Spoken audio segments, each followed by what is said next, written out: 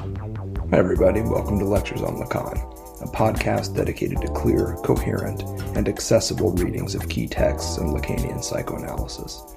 I'm your host, Samuel McCormick, Professor of Communication Studies and Psychoanalysis at San Francisco State University. Hope you enjoyed today's episode, and if you do, be sure to like and follow us on Substack, Instagram, and all the usual places.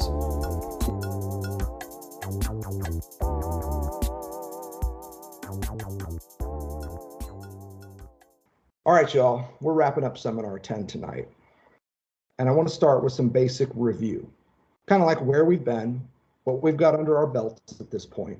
And at any point in what's happening tonight, I want you to feel completely free to just chime in and say, pause, can you please review that concept or whatever. We've already been over a lot of this stuff multiple times, so I'm not going to spend a lot of time rehearsing it. I'm just going to trot it out. And as always, with diagrams as we go. So here's the basic riff where this seminar starts. The question of anxiety is a question of desire. That's why we've spent just as much, if not more time addressing Lacan's notion of desire as we have anxiety. And the study of desire is not a psychology. You'll recall, it's an erotology, where the key theme here is not the psyche, but the body.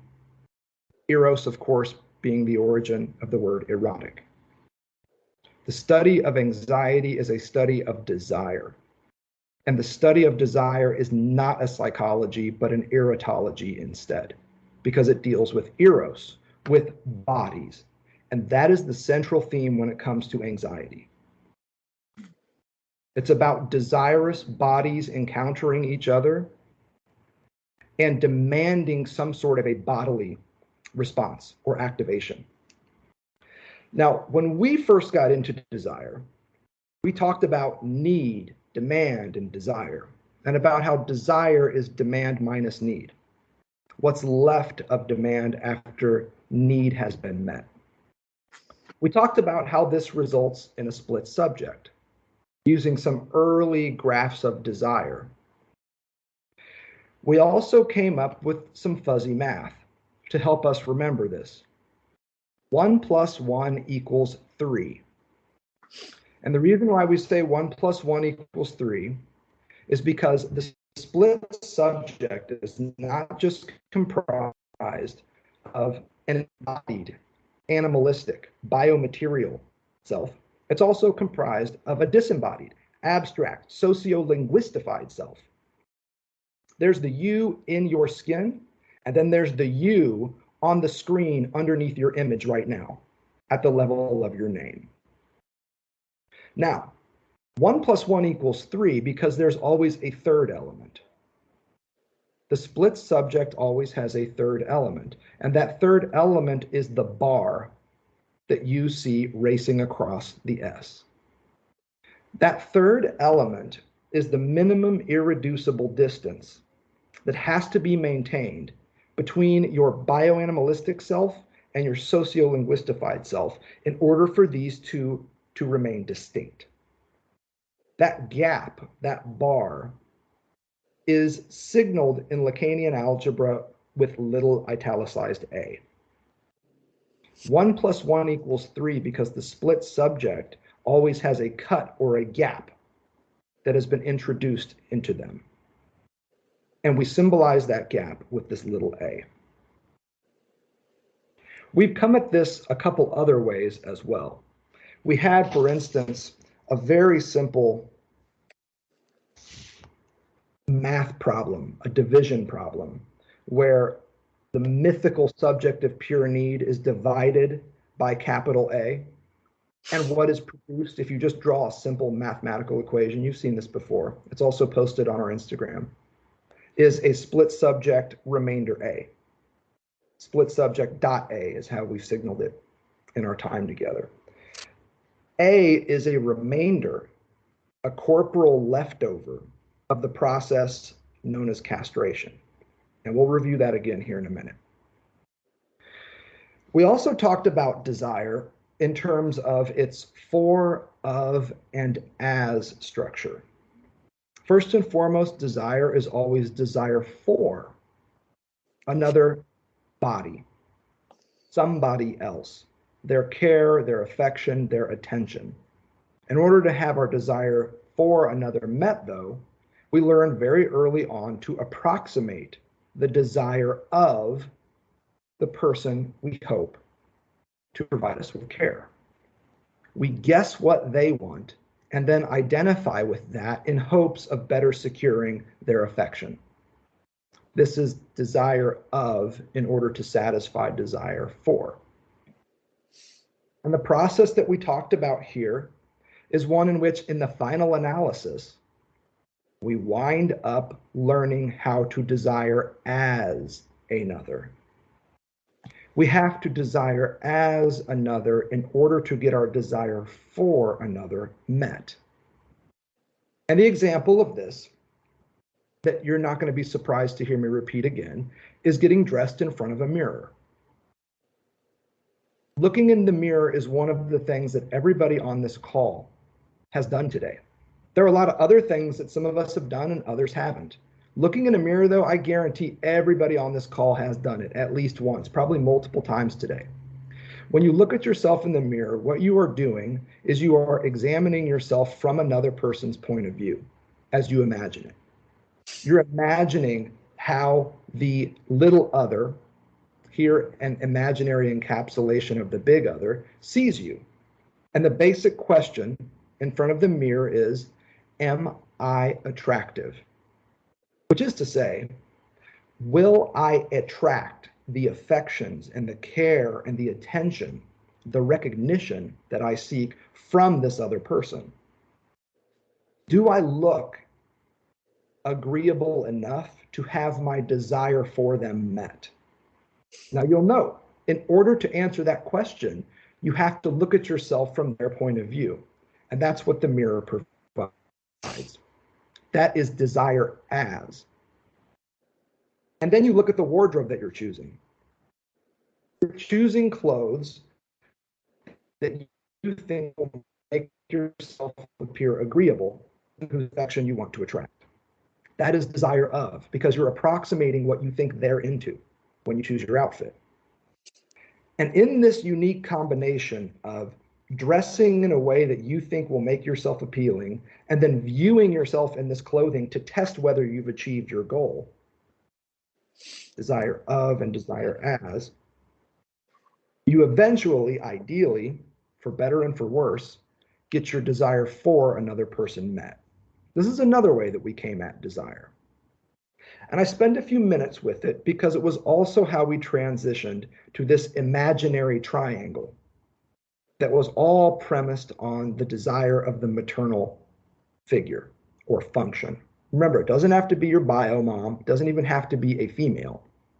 What we're looking for here is somebody who performs a certain function for the child, usually that of a primary caregiver.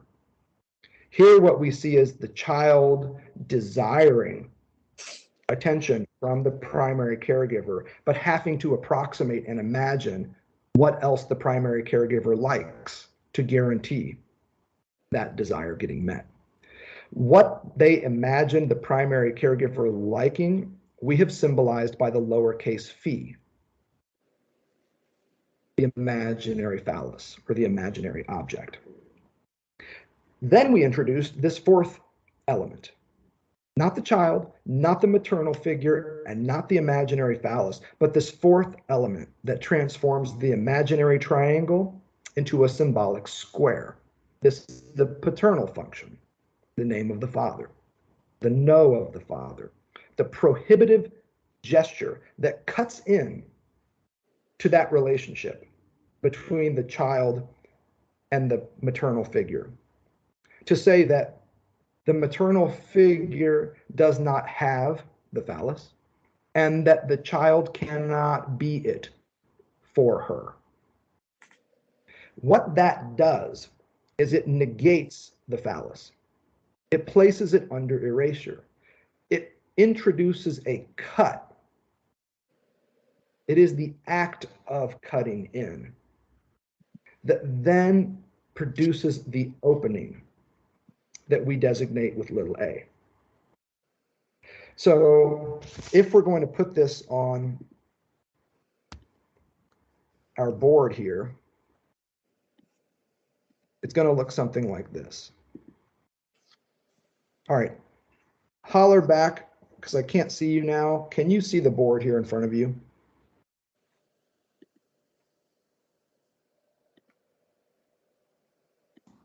I need a voice. Are you drawing? I don't see any. I see just a white screen space. I don't know. It just loaded. I can see your Skype screen. Now can you see the black board? It's still thinking. Oh, Lord. All right, let me stop this and then we'll try it again. Because I do think it's helpful to have some of the symbols popping for us and in front of us to be seen.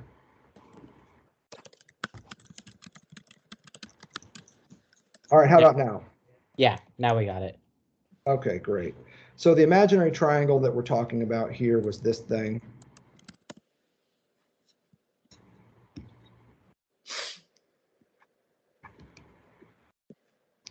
And then we introduced this symbolic element represented by the paternal function. And what I'm trying to get at now is to remind you how this works, how this looks mathematically.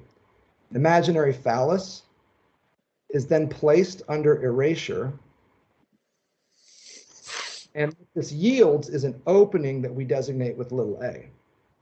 And in order to help us remember this, we've come up with another simple math problem. 1 minus 1 equals 0. And I'm not just messing with this to remind you that the 1 here is symbolized by the phallus, which of course refers to that biological one that sometimes dangles between two legs, and then having this very 1 subtracted to give us a symbol for nothing, which is exactly what little a is, a symbol for a place where nothing appears.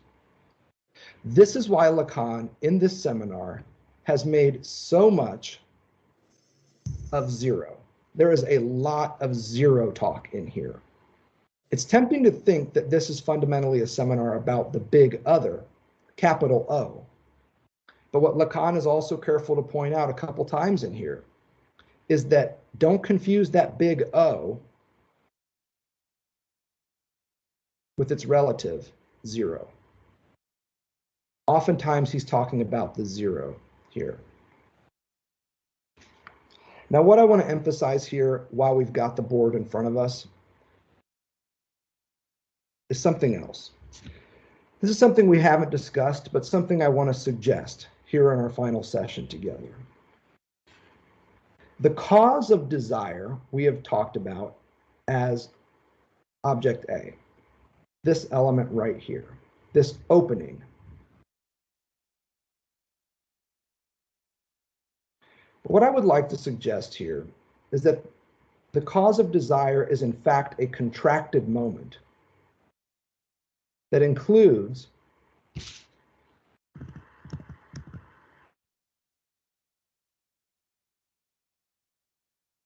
the cutting in of the paternal function and the resulting opening that's produced as along the way. So here's one way to think about it. There's the incision, and then there is the wound. There's the cutting as an act, and then there's the opening of the human form that is resulting from this. These two elements together, these two moments, mark a contracted event, a structure, if you will, that I would like to suggest is the cause of desire. And in fact, one of the things that we have discussed in symbolizing desire is that it looks something like this.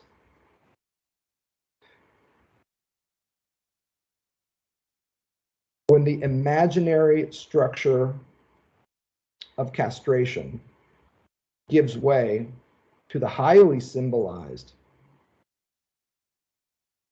designator for something that resists symbolization itself, this cause of desire. When the cut meets the opening, you now have a cause of desire, but it's a contracted multi-part moment, I'd like to suggest. Which brings us to another point that I want to make with you all. What we're talking about here is not objectivity, but instead what Lacan calls objectality. It's another great move that's happening in 10 that we've talked about here. Objectivity has to do with objects, with the field of stuff, the couch in the room, the painting on the wall. Objectality has to do not with stuff, but with causes. It's about causality. And if you want some ways to sum this up, objectivity is about objects, and objectality is about openings. And Lacan's point here is that modern science is fascinated by objectivity, obsessively, almost even psychotically intrigued in a delusional way by stuff, by objects. Lacan's point is psychoanalysis does it one better because it focuses on the conditions of possibility for something like an object to appear. So if the object is a coffee mug, what Lacan is going to talk about are the divisions and the differences, the differential relationship between the coffee mug and the wall behind it that allow the coffee mug to be singled out as an object to be studied. Now, that differential relationship also comports with our fuzzy math. 1 plus 1 equals 3. The cup plus the wall, and then the gap between that allows them to exist and to be studied by modern science as two distinct objects. If there were not a gap between them, an opening between them, cup and wall would merge with each other. The field of objects would slip back into something that looks a little bit more like the here and now of the all in the process of becoming that Lacan talks about in the 50s. So what we get when we focus on the cause of desire, the cut of the paternal function, and the resulting opening in which a child can pursue their own interests and enjoy a little bit of breathing room, is not objectivity. What you choose to focus your desire on, the objects you choose to consume, to purchase, to fill your closet with, is not of interest to Lacan. He is interested in the object cause of your desire for that stuff. What is the experience of lack that led you into that consumer moment? What did you feel like you were missing that led you to that purchase? You see, there are many things, remember, that we lack, but that we don't experience as loss. Right? You don't have a tail, but you don't wake up every morning and experience that lack. Lack is an experience. It's something that has to be undergone, which is why you have industries like advertising, departments of marketing in big corporations and small.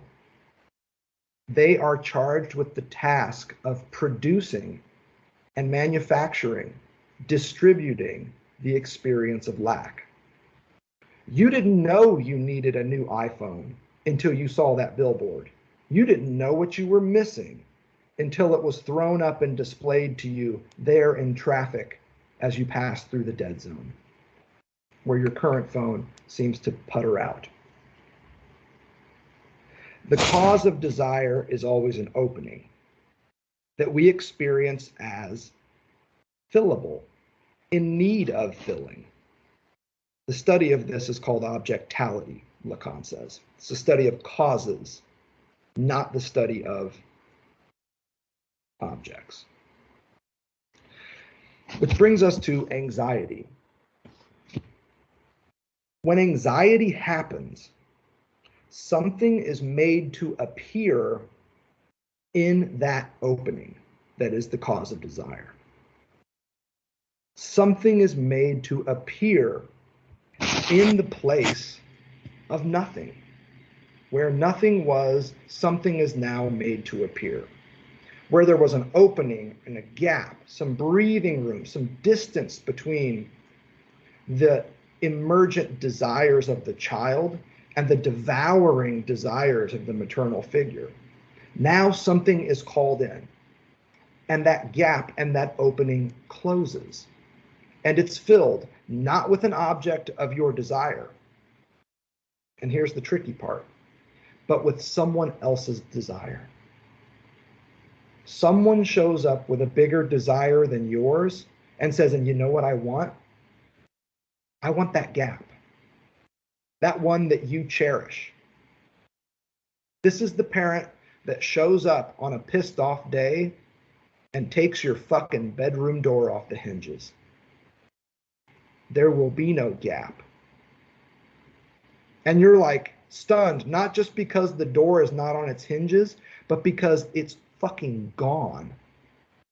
Dad, what did you do with the door?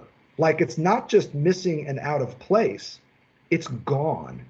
It's completely gone. And as a result, the gap can't be returned. The barrier can't be reestablished. Anxiety is what happens when something is made to appear where otherwise nothing would be allowed to exist. Now, what is it that is made to appear here? In what I still believe to be some of the most important pages of this seminar, pages 45 and 46.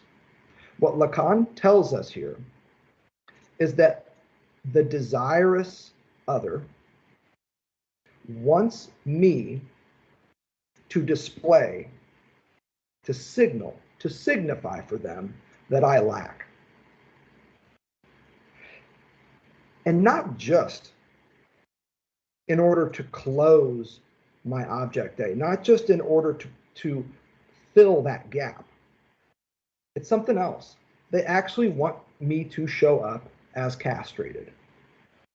That's what they want. They don't just want my opening. They want me to reenact the cut that produced it. They don't just want to see the scar. They want to hear one more time how you sustained the wound.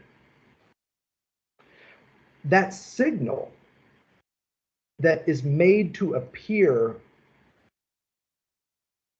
in the opening that is the cause of your desire is a signal of your castration. And we represent that by the parens minus phi. That's the sign that they want to see again.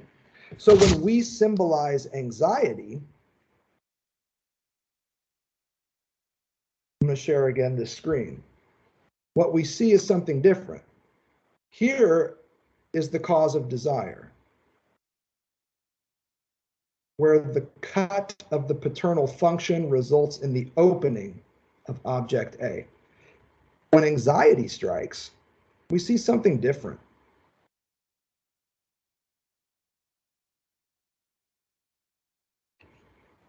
Anxiety is what happens when the A is marched back to the act that produced it. It's a reversal of the process of desire. This is how anxiety assaults desire.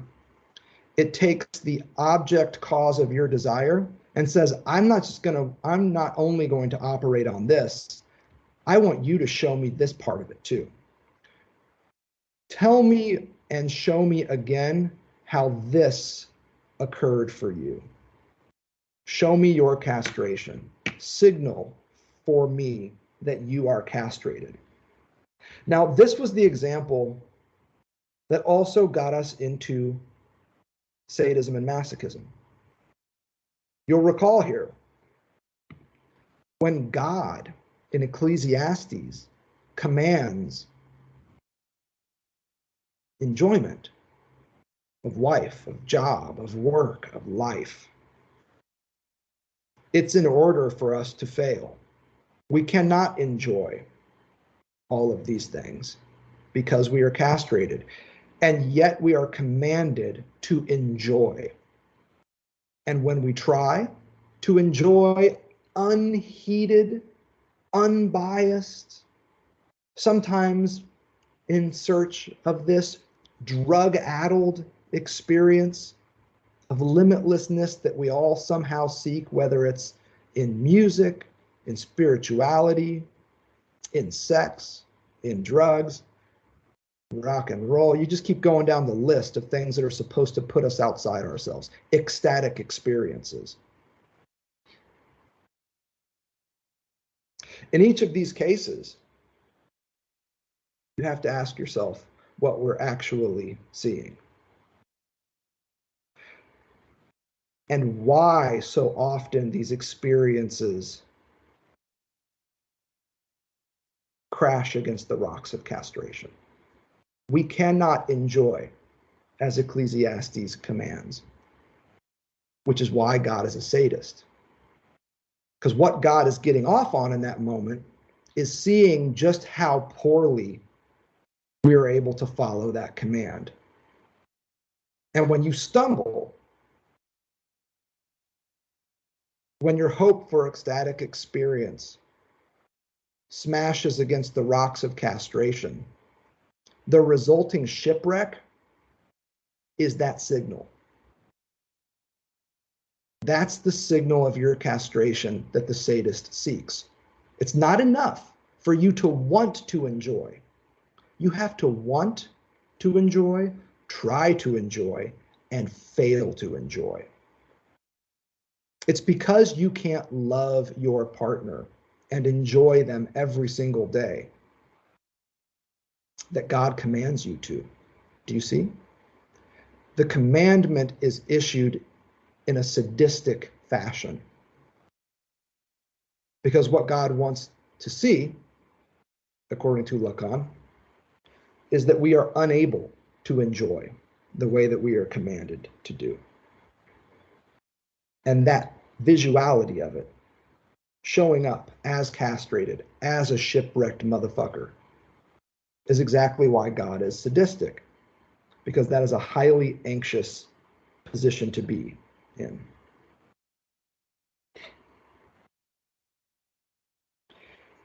What the big other, as desirous other, lacks is a signal of my castration. That's the bottom line here. This is why Lacan talks about a lack of lack. Something is made to appear where lack used to be, and as a result, lack is now out of the picture. There is no more breathing room, because now you're caught up with the struggle and the failure, predominantly, to enjoy. This is in part why we've symbolized anxiety as we have in here with the following formula.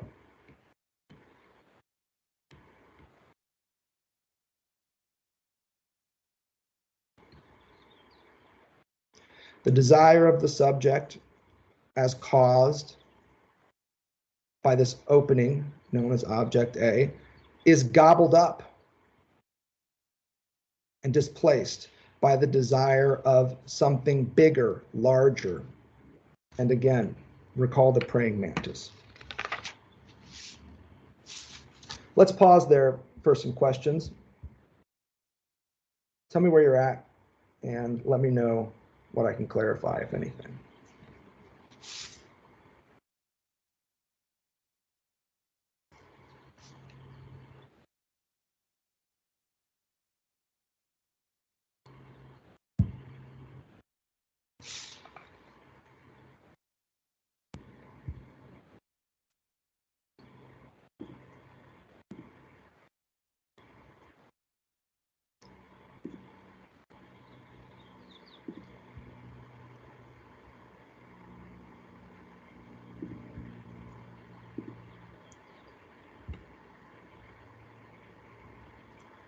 I'm going to try and keep an eye on the chat here so you can post stuff there as well, and I think I'll be able to keep track of it.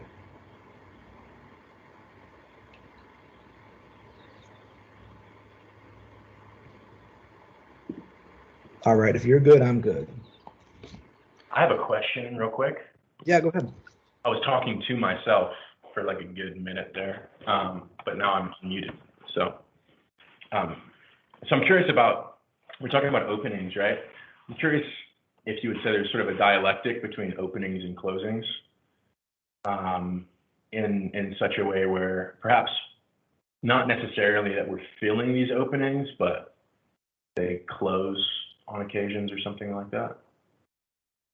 Yeah, and if you think about this in terms of wounds, it would have to be a closure that leaves a trace.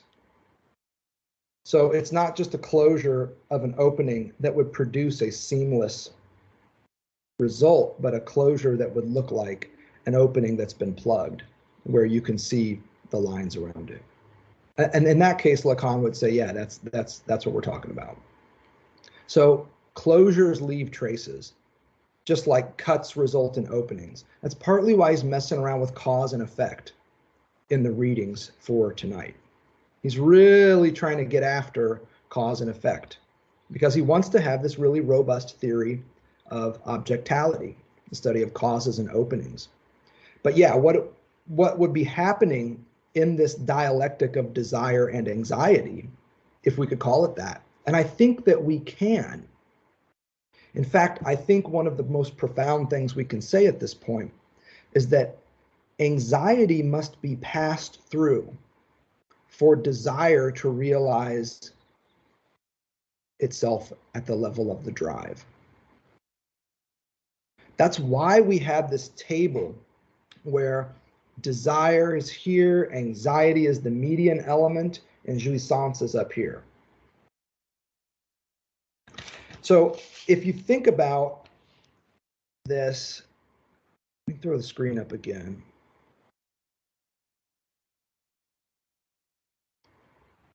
If you think about desire in this way, so we have this table, right? Classic table from this seminar.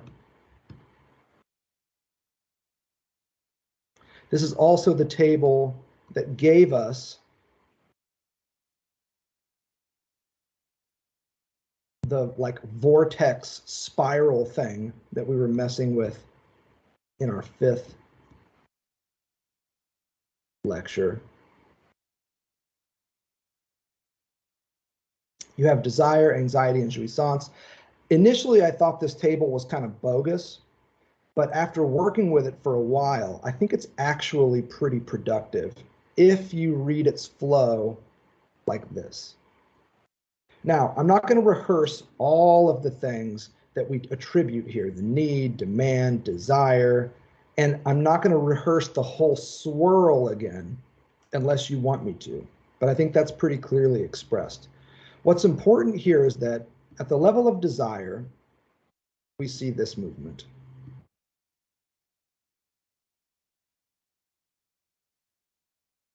At the level of anxiety, I've told you that the movement is reversed. From having a cause of our desire that is an opening, anxiety says, tell me how you got that cut again. Let's talk about how you're castrated. Show me that. I want to see that.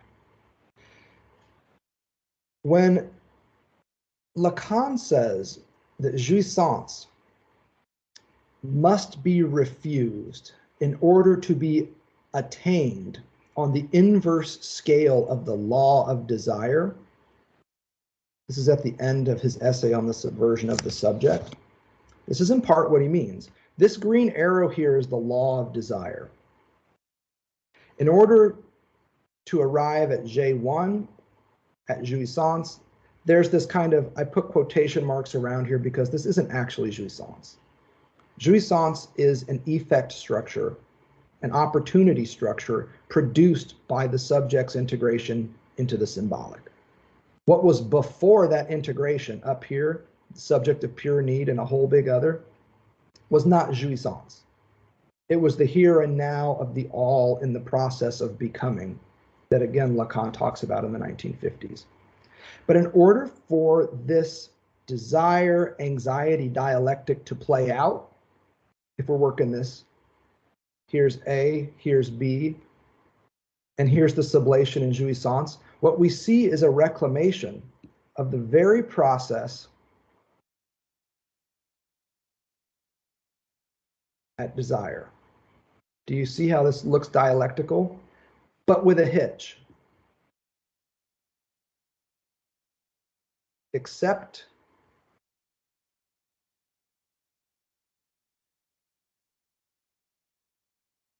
at the level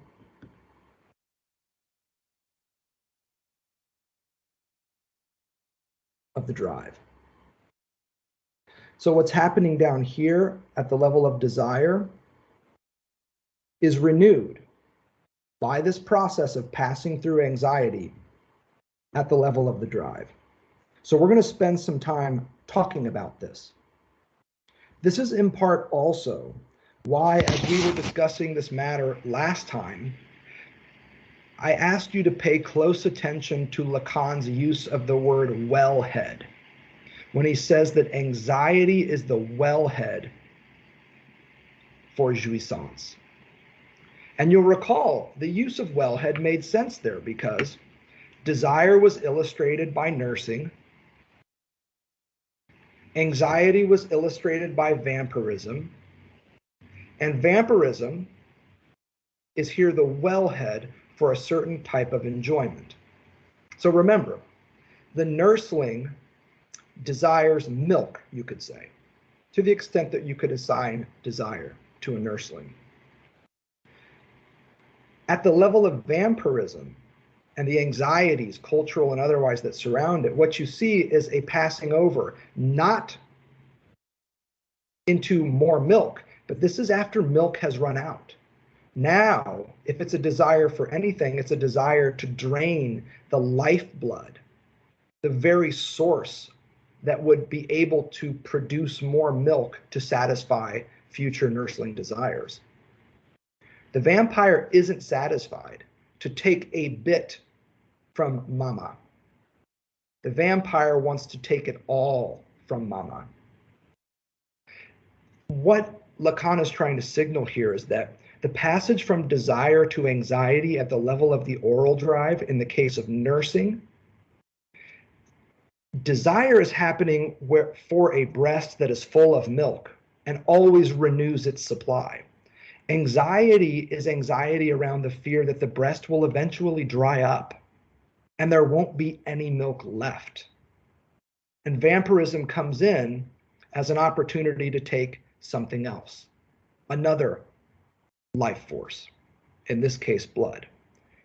All of this metaphorically gives Lacan this idea to say that anxiety is a wellhead for jouissance, for something more extreme. Nursling, milk, vampire blood, and then we get this wellhead. This is what we're after tonight. This is what he's after at the end of this seminar. What comes next? What is outside anxiety? What is beyond anxiety? It is a resurgence of the formula of desire, here represented for you, except at the level of the drive.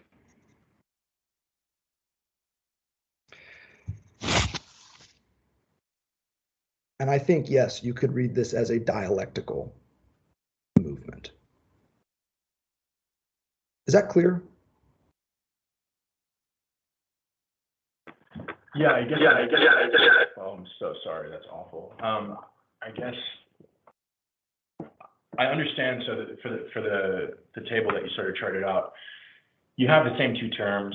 They sort of contradict each other in the next articulation of them within anxiety, and then you have the same two terms in the same place as desire and jouissance. But I'm still curious how that plays out. Is jouissance sort of the intractable contradiction of desire in that sense? No. Jouissance operating at the level of the drive is a partial satisfaction of desire. You see, the thing with desire is that it can't get no satisfaction. It's ever moving, restless. It cannot be sated. At the level of the drive, it can, but only in moments and only partially, which is why, in part, the drive has a repetitive cycle. You don't just smoke one cigarette and throw the pack away. You don't just have one drink and then leave the beer on the counter. You see where I'm going with this, right? You don't just masturbate once and then be like, cool, did that, what's next for life? And similarly, in the event of masturbation, you don't just touch it once. It's the repetitive movement that allows for the drive to operate. And it's repetitive in part because the satisfaction of desire that it provides is partial, incomplete. We'll come to that. It's absolutely on our horizon. One more step in between. But before we take it, questions, comments, things I can clarify so far. If you're good, I'm good. Just that maybe self-evident based on what you're saying, but so if anxiety if anxiety suggests a beyond anxiety, then is anxiety a universal at that point? Is it like the depressive position? Is that like is it being posed as a necessary universal that we all must go through? Oh man, that's a great question, because I hear different things from Lacanians on this point. So, and you can hear this too through some different forms of analytic technique, where they talk about the patient needing to go through an anxious moment with the analyst. That anxiety is kind of like this moment that has to happen. And I read Lacan several times in this seminar as kind of saying that, as suggesting that this is a passage, a rite of passage on the way to the end of analysis. That in order to get beyond desire, you have to confront anxiety, which means you have to have this encounter with a fucking praying mantis. And the key thing here is, remember, the praying mantis example, the sadistic God example, the key variable here for anxiety is you feel that you are caught up or implicated in the desire of the big other, but you don't know what you are for that desire. So the praying mantis example, you know what she does when she wants to fuck, but you don't know whether you're about to get fucked and thus killed or just passed on by. Because if you're wearing the male mask and this desirous praying mantis shows up, you're about to be fuck killed. If, however, you're wearing the female mask, she's just going to pass right by. Anxiety is the not knowing which mask you're wearing. And Lacan's point is that it's oftentimes so excruciating that the beyond of anxiety becomes an acceptance of destruction. He says people would almost rather assume that they're wearing the male mask and about to be fuck killed than deal with the not knowing, even though it's the not knowing that preserves the possibility that you might just get a pass from that praying mantis. Anxiety is that painful. And you may also recall other places and other techniques that suggest, and hell, you know what? I bet half the people on this call see this all the time in the first couple of sessions when they meet with a new patient. They show up and they're trying to figure you out. What do you want from me? And they may even put it like that. What do you want from me? I've come here, I'm telling you what's on my mind, and you're ignoring me. Aren't you going to write any of this down? Like, isn't this the shit you want me to say? Don't you want to hear from me that X, Y, and Z? That what do you want from me moment in the early stages of an analysis is kind of like anxiety.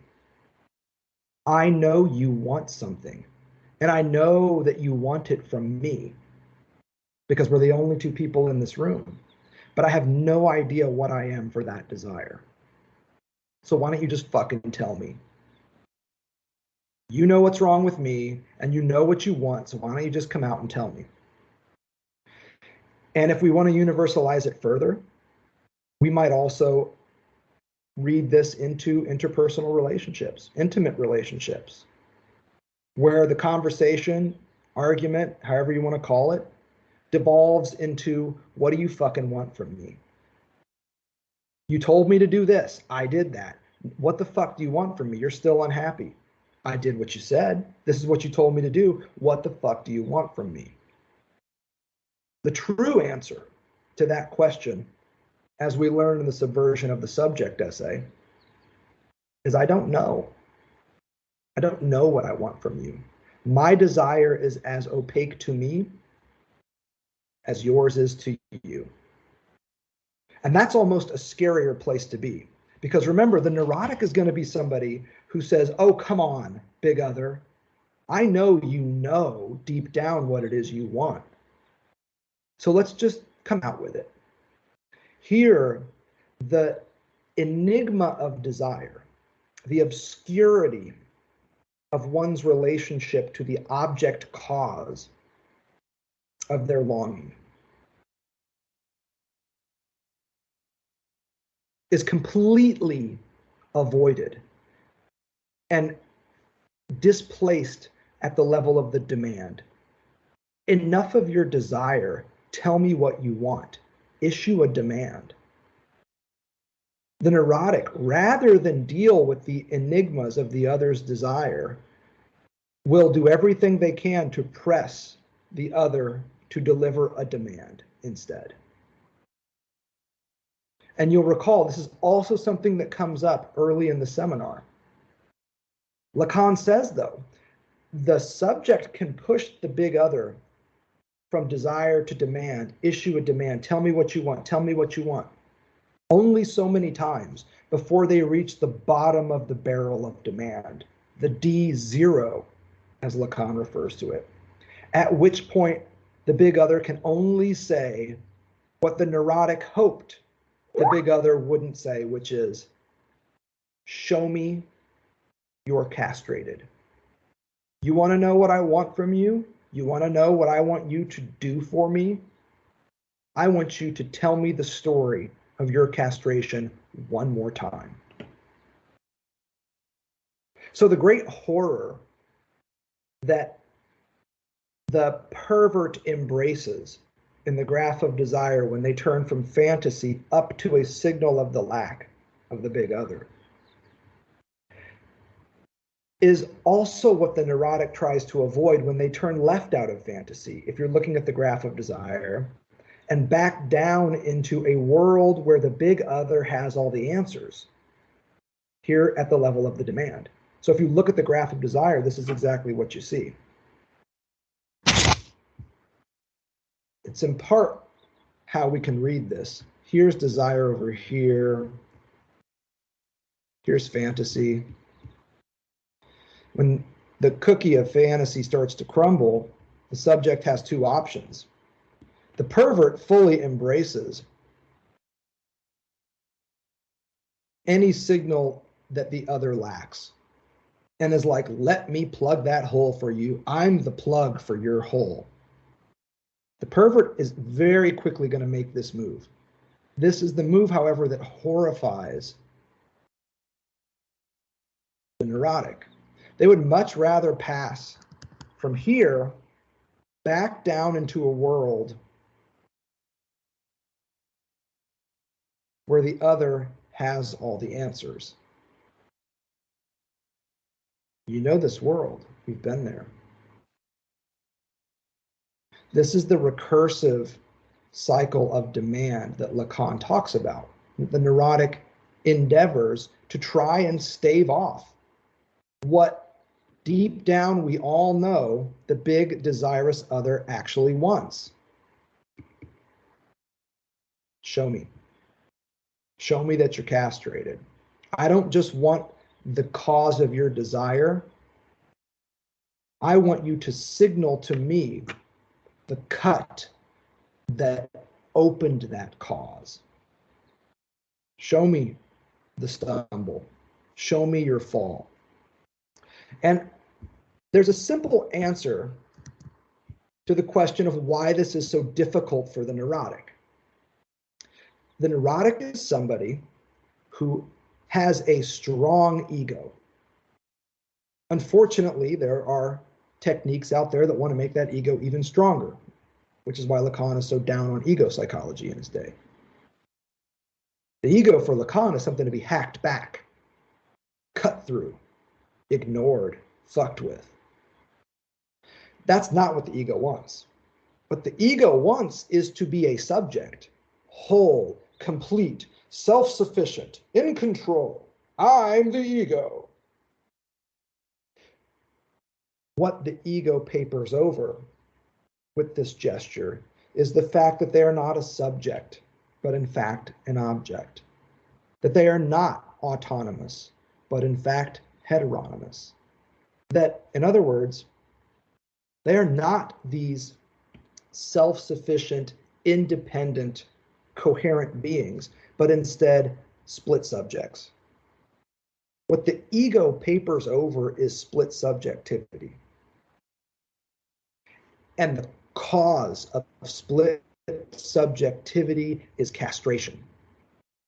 That's why Lacan says that in fits of anxiety, what is made to appear where the object cause of our desire used to be is a signal of our castration. And it's difficult for the ego to show up like that, because that is precisely what the ego works so hard to ignore about itself. Now, this is not a lecture on early to mid 50s Lacan, where he's really working up a theory of the ego. The best riff on this, for my money, you can delve into the first two seminars. They're great. There's a lot of good stuff in there. But his manifesto on psychoanalysis, the function and the field of speech and language in psychoanalysis from the mid-50s, that's the essay to read. If you're looking for that summer read and you really just want to know at root what Lacan is doing with psychoanalysis, it's all right there in what we now know as the manifesto for Lacanian psychoanalysis. The field and the function of speech and language in psychoanalysis from the mid-50s. In there, you get terrific riffs on how the ego operates, why it's so fragile, all the traps that occur in analysis when the analysand shows up and asks you to validate their ego in more than one way. That's a topic for another day. And if we wanted to do a whole series where we're just reading key essays in Écrit, we can do it. Now, Bruce Fink has done a great job of this. You can read great essayistic commentaries on what Lacan is doing in some of these key moments in his writings in Écrit. One of the things that I've been doing, as some of you know, is delivering a series of lectures around on minor essays in Écrit. The major ones have been covered, but a lot of the minor essays, there's still some weird shit happening in there. People don't talk about it. People don't read them. People read the biggies and then they dip. One of the biggies that's definitely worth the read is this essay from the 50s, this manifesto where he works out the ego. So I'll leave that there as summer reading for you. But just to know that this regressive cycle of demand is pursued by the ego function, which the neurotic subject has in spades.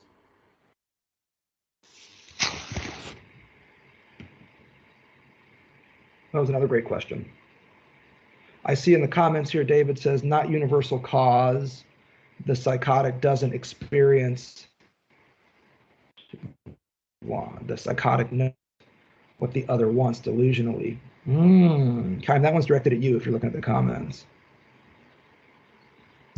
I saw that. I just didn't have the dual mental capacity to track with you and figure out what the fuck to make of that.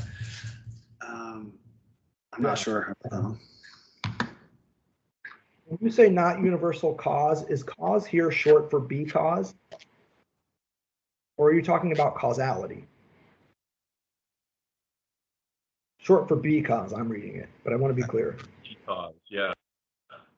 Okay. So anxiety being not universal to the psychotic because they don't have to grapple with desire, is that what you're saying? Yeah. Yeah, that would make sense. But here's the thing. I saw a guy on the corner the other day. So I live in downtown San Francisco, the Mission District. There's all kinds of crazy shit going on here. And the homelessness stuff is off the charts. The mental health issues are off the charts. The substance abuse is off the charts. I saw a guy the other day standing on the corner in a bathrobe, clearly struggling, shoeless.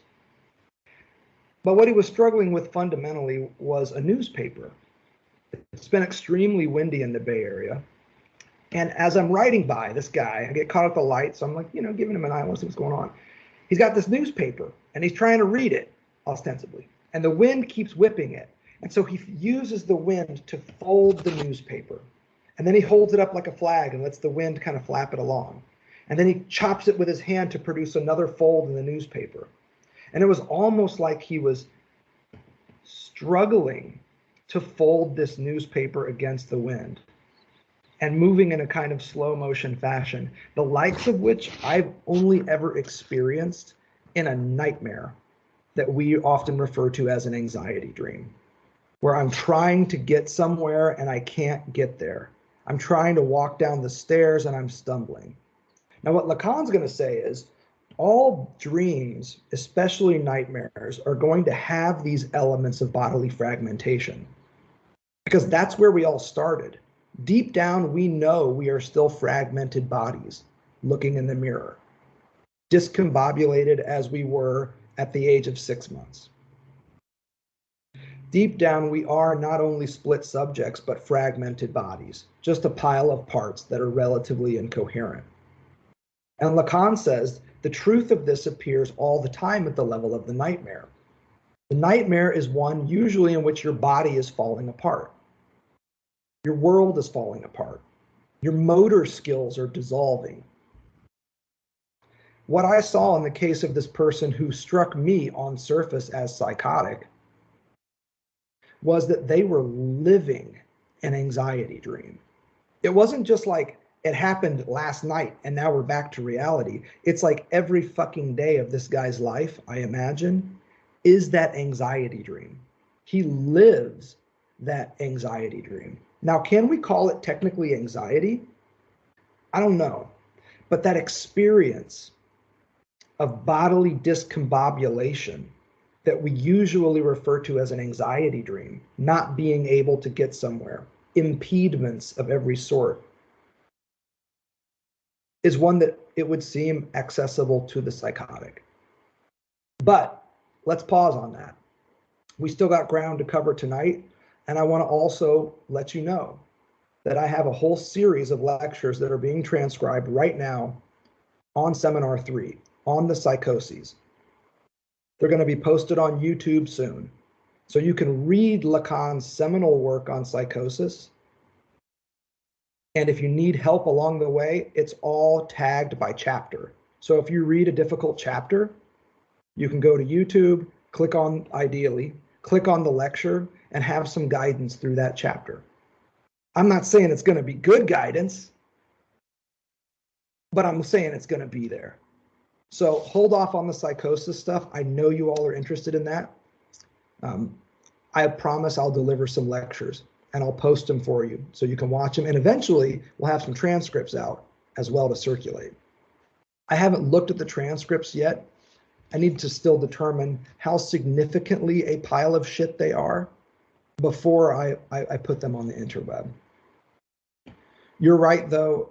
Oliver, that castration is a precondition for anxiety, and the psychotic utterly rejects castration. Yeah, the name of the father is almost perfectly foreclosed by the psychotic. I see David's got one more typing up here. I see now, you're coming back to this point. Yeah, that's the thing. Trevor does know what God wants from him. He knows he's God's wife. He knows that God wants to fuck him left, right, and sideways. He knows this. Now, I don't know if we could say that it's knowledge, because he's operating in the field of illusion. He has knowledge of what the other wants. What I know about psychosis from Lacan and knowledge is that it really turns more on the privacy of that knowledge. The truth of the psychotic's knowledge, the vitality and viability of what they, quote, know, is propped up by the fact that only they get to know it. So, example, the psychotic hears a voice in their head. They know that you don't hear that voice, but they do. And you can see this all the time walking down the street.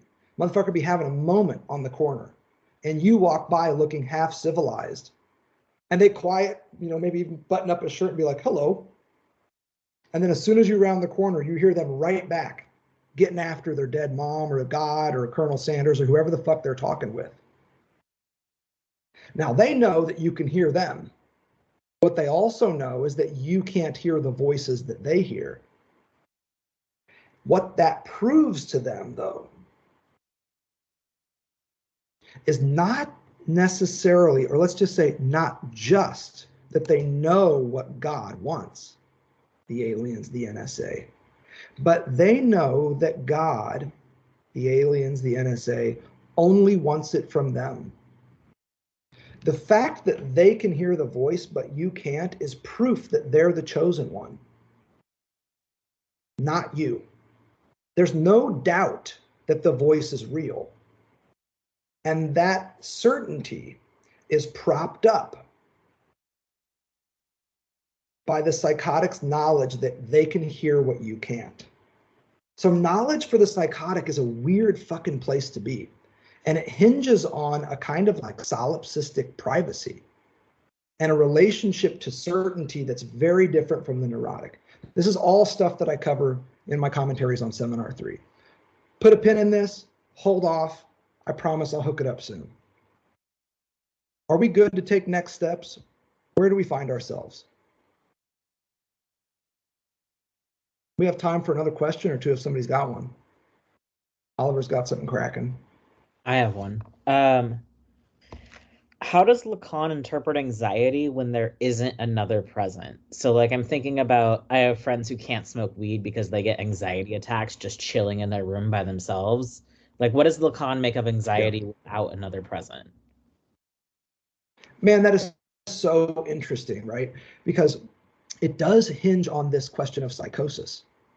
And because we know that one of the subclinical structures of psychosis would be like paranoia. But we also know that there's this debate among Lacanians about whether you can have bleed over between clinical structures.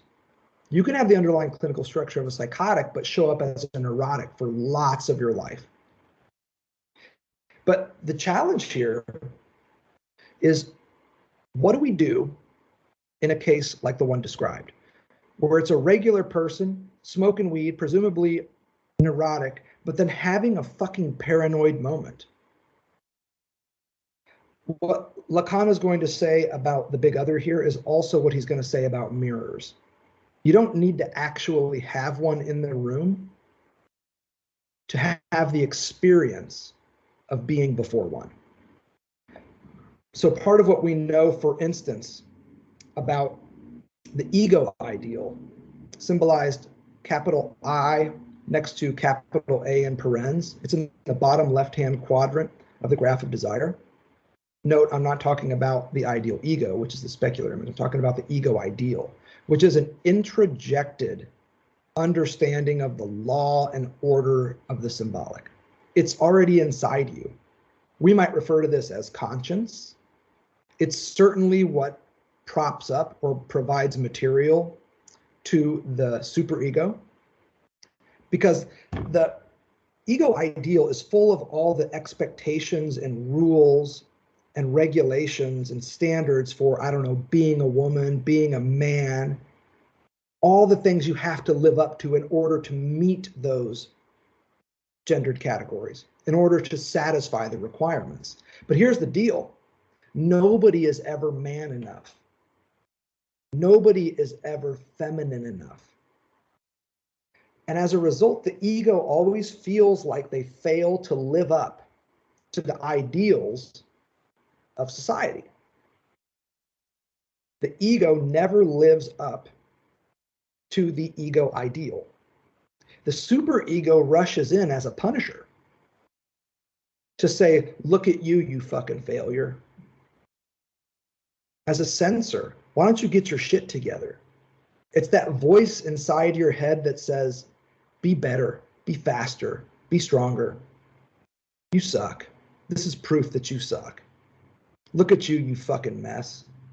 We all have these voices in our heads. Lacan's point is that that is a voice of the big other, of the symbolic, of society that has been introjected, brought inside, and now does the work of censorship and constraint that the symbolic on its worst days does for those it's supposed to otherwise contain and help give identity to. So even though this person's getting high by themselves and having a fucking paranoid moment, the big other is always there. It's always already there. By the time you can roll a joint, the big other is there. Inside you, it doesn't need to show up as a praying mantis, as a desirous little other. In other words, an embodiment of the big other.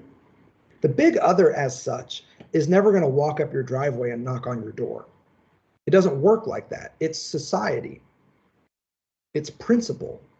It's law. It's order. Law and order aren't going to come and hit you over the head with a stick, but a cop will.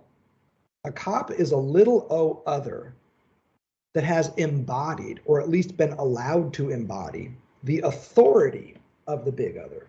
And that voice inside your head is also a little o other that has come to embody the big O other's standards. So even if you're by yourself getting high and there is no praying mantis-like body in the room, you can still have that paranoid moment. And I would just add this as well, in answer to the question of whether there can be crossover between the clinical structures. The ego has a fundamentally paranoid structure. What else is narcissism but an attenuated form of paranoia? And here's the deal. I'm not making this shit up. This is what Lacan says. The ego is fundamentally paranoid. And you see this pronounced when the ego gives way to the narcissistic capture that it usually operates on, whether or not it has a mirror in front of it. So what I want to suggest here is that there's a continuum between neurosis and psychosis that can allow for extreme fits of anxiety for those friends who can't smoke, to the point of even seeming like this is anxiety on the verge of paranoia.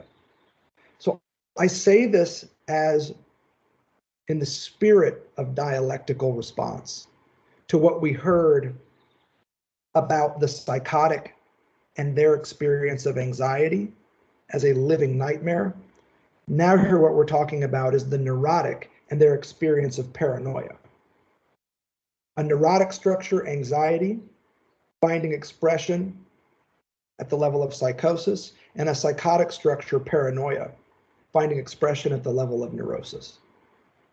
That strikes me as truer to Lacan's system. I cannot speak to this clinically. I can speak to it conceptually. And that's my job here, is to show up and help with the conceptual stuff in hopes, and this is my great hope, that you all will then take some of this and help other people. All I would want is for one person on these calls to take one element of Lacan and use it to help a patient, whatever it is, to help a friend. I don't even care. But I know that the people that are here are clinicians practicing and aspiring for the most part. And my goal is to just bring some of this as much as I can to an additional resource available to you.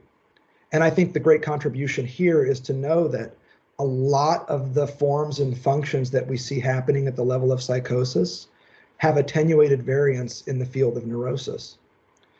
And some of the forms and functions that we see in neurotic personalities, according to Lacan, find extreme form in case of psychosis. I think that's a fairly true statement. I see one more question here. Does anxiety unveil the omnipresent other of the symbolic for the neurotic who has sublimated the other into themselves? What the hell kind of question is this? Does anxiety unveil? Already this thing is fucked up. Already this thing is like mind warping. Does anxiety unveil? And it's in quotation marks too. David, you're an amazing fucking asshole. This is great. I love it. Does anxiety unveil or whoever typed that? That's the thing too. Is like it's Cody and David on the call. We don't even fucking know it's Cody. Cody's got the book over his face, but it's under David's name. You guys are a couple of amazing assholes. Okay. Does anxiety unveil the omnipresent other of the symbolic for the neurotic who has sublimated the other into themselves? Do you mean reveal the omnipresent other as a neurotic, or does anxiety allow a neurotic subject to see the omnipresent other in a different way? More as in seeing, I was thinking. That even if the neurotic has forgotten the other, anxiety somehow allows it to show up. That's great. And what I like about it too, and I see now in some sense why you've put unveil in question marks, because it's a very Heideggerian way to spin this around the question of concealment and unconcealment, veiling and unveiling, closure and disclosure, covering and discovering, all these Heideggerian moves, where he suggests that anxiety is going to give the ordinary person a brief, fleeting glimpse of the truth, of the nothing that they are, and of the bullshit that is society. The problem, though, is it's so brief and so fleeting in Heidegger that we then get this return back to, oh, it was nothing. You recall that passage famously from Being in Time. When anxiety strikes, the neurotic is going to respond and say, oh, that was just nothing. And Heidegger's point, again, is you're exactly right. That's precisely what just showed up in your life. You just got a glimpse of it, and here you are shrugging it off. If we're going to read Lacan in this way, it does bring him into line with this tradition from Kierkegaard to Heidegger, a very existential phenomenological tradition in which anxiety provides access to a kind of authentic existence, as they used to put it, and produces things like authentic speech. But I don't know how much of that we can get out of Lacan here. What we do know at this point is that anxiety is going to put us on the path to something more enjoyable, something that does have a little more truth to it for the subject and the field of experience, analytic and otherwise.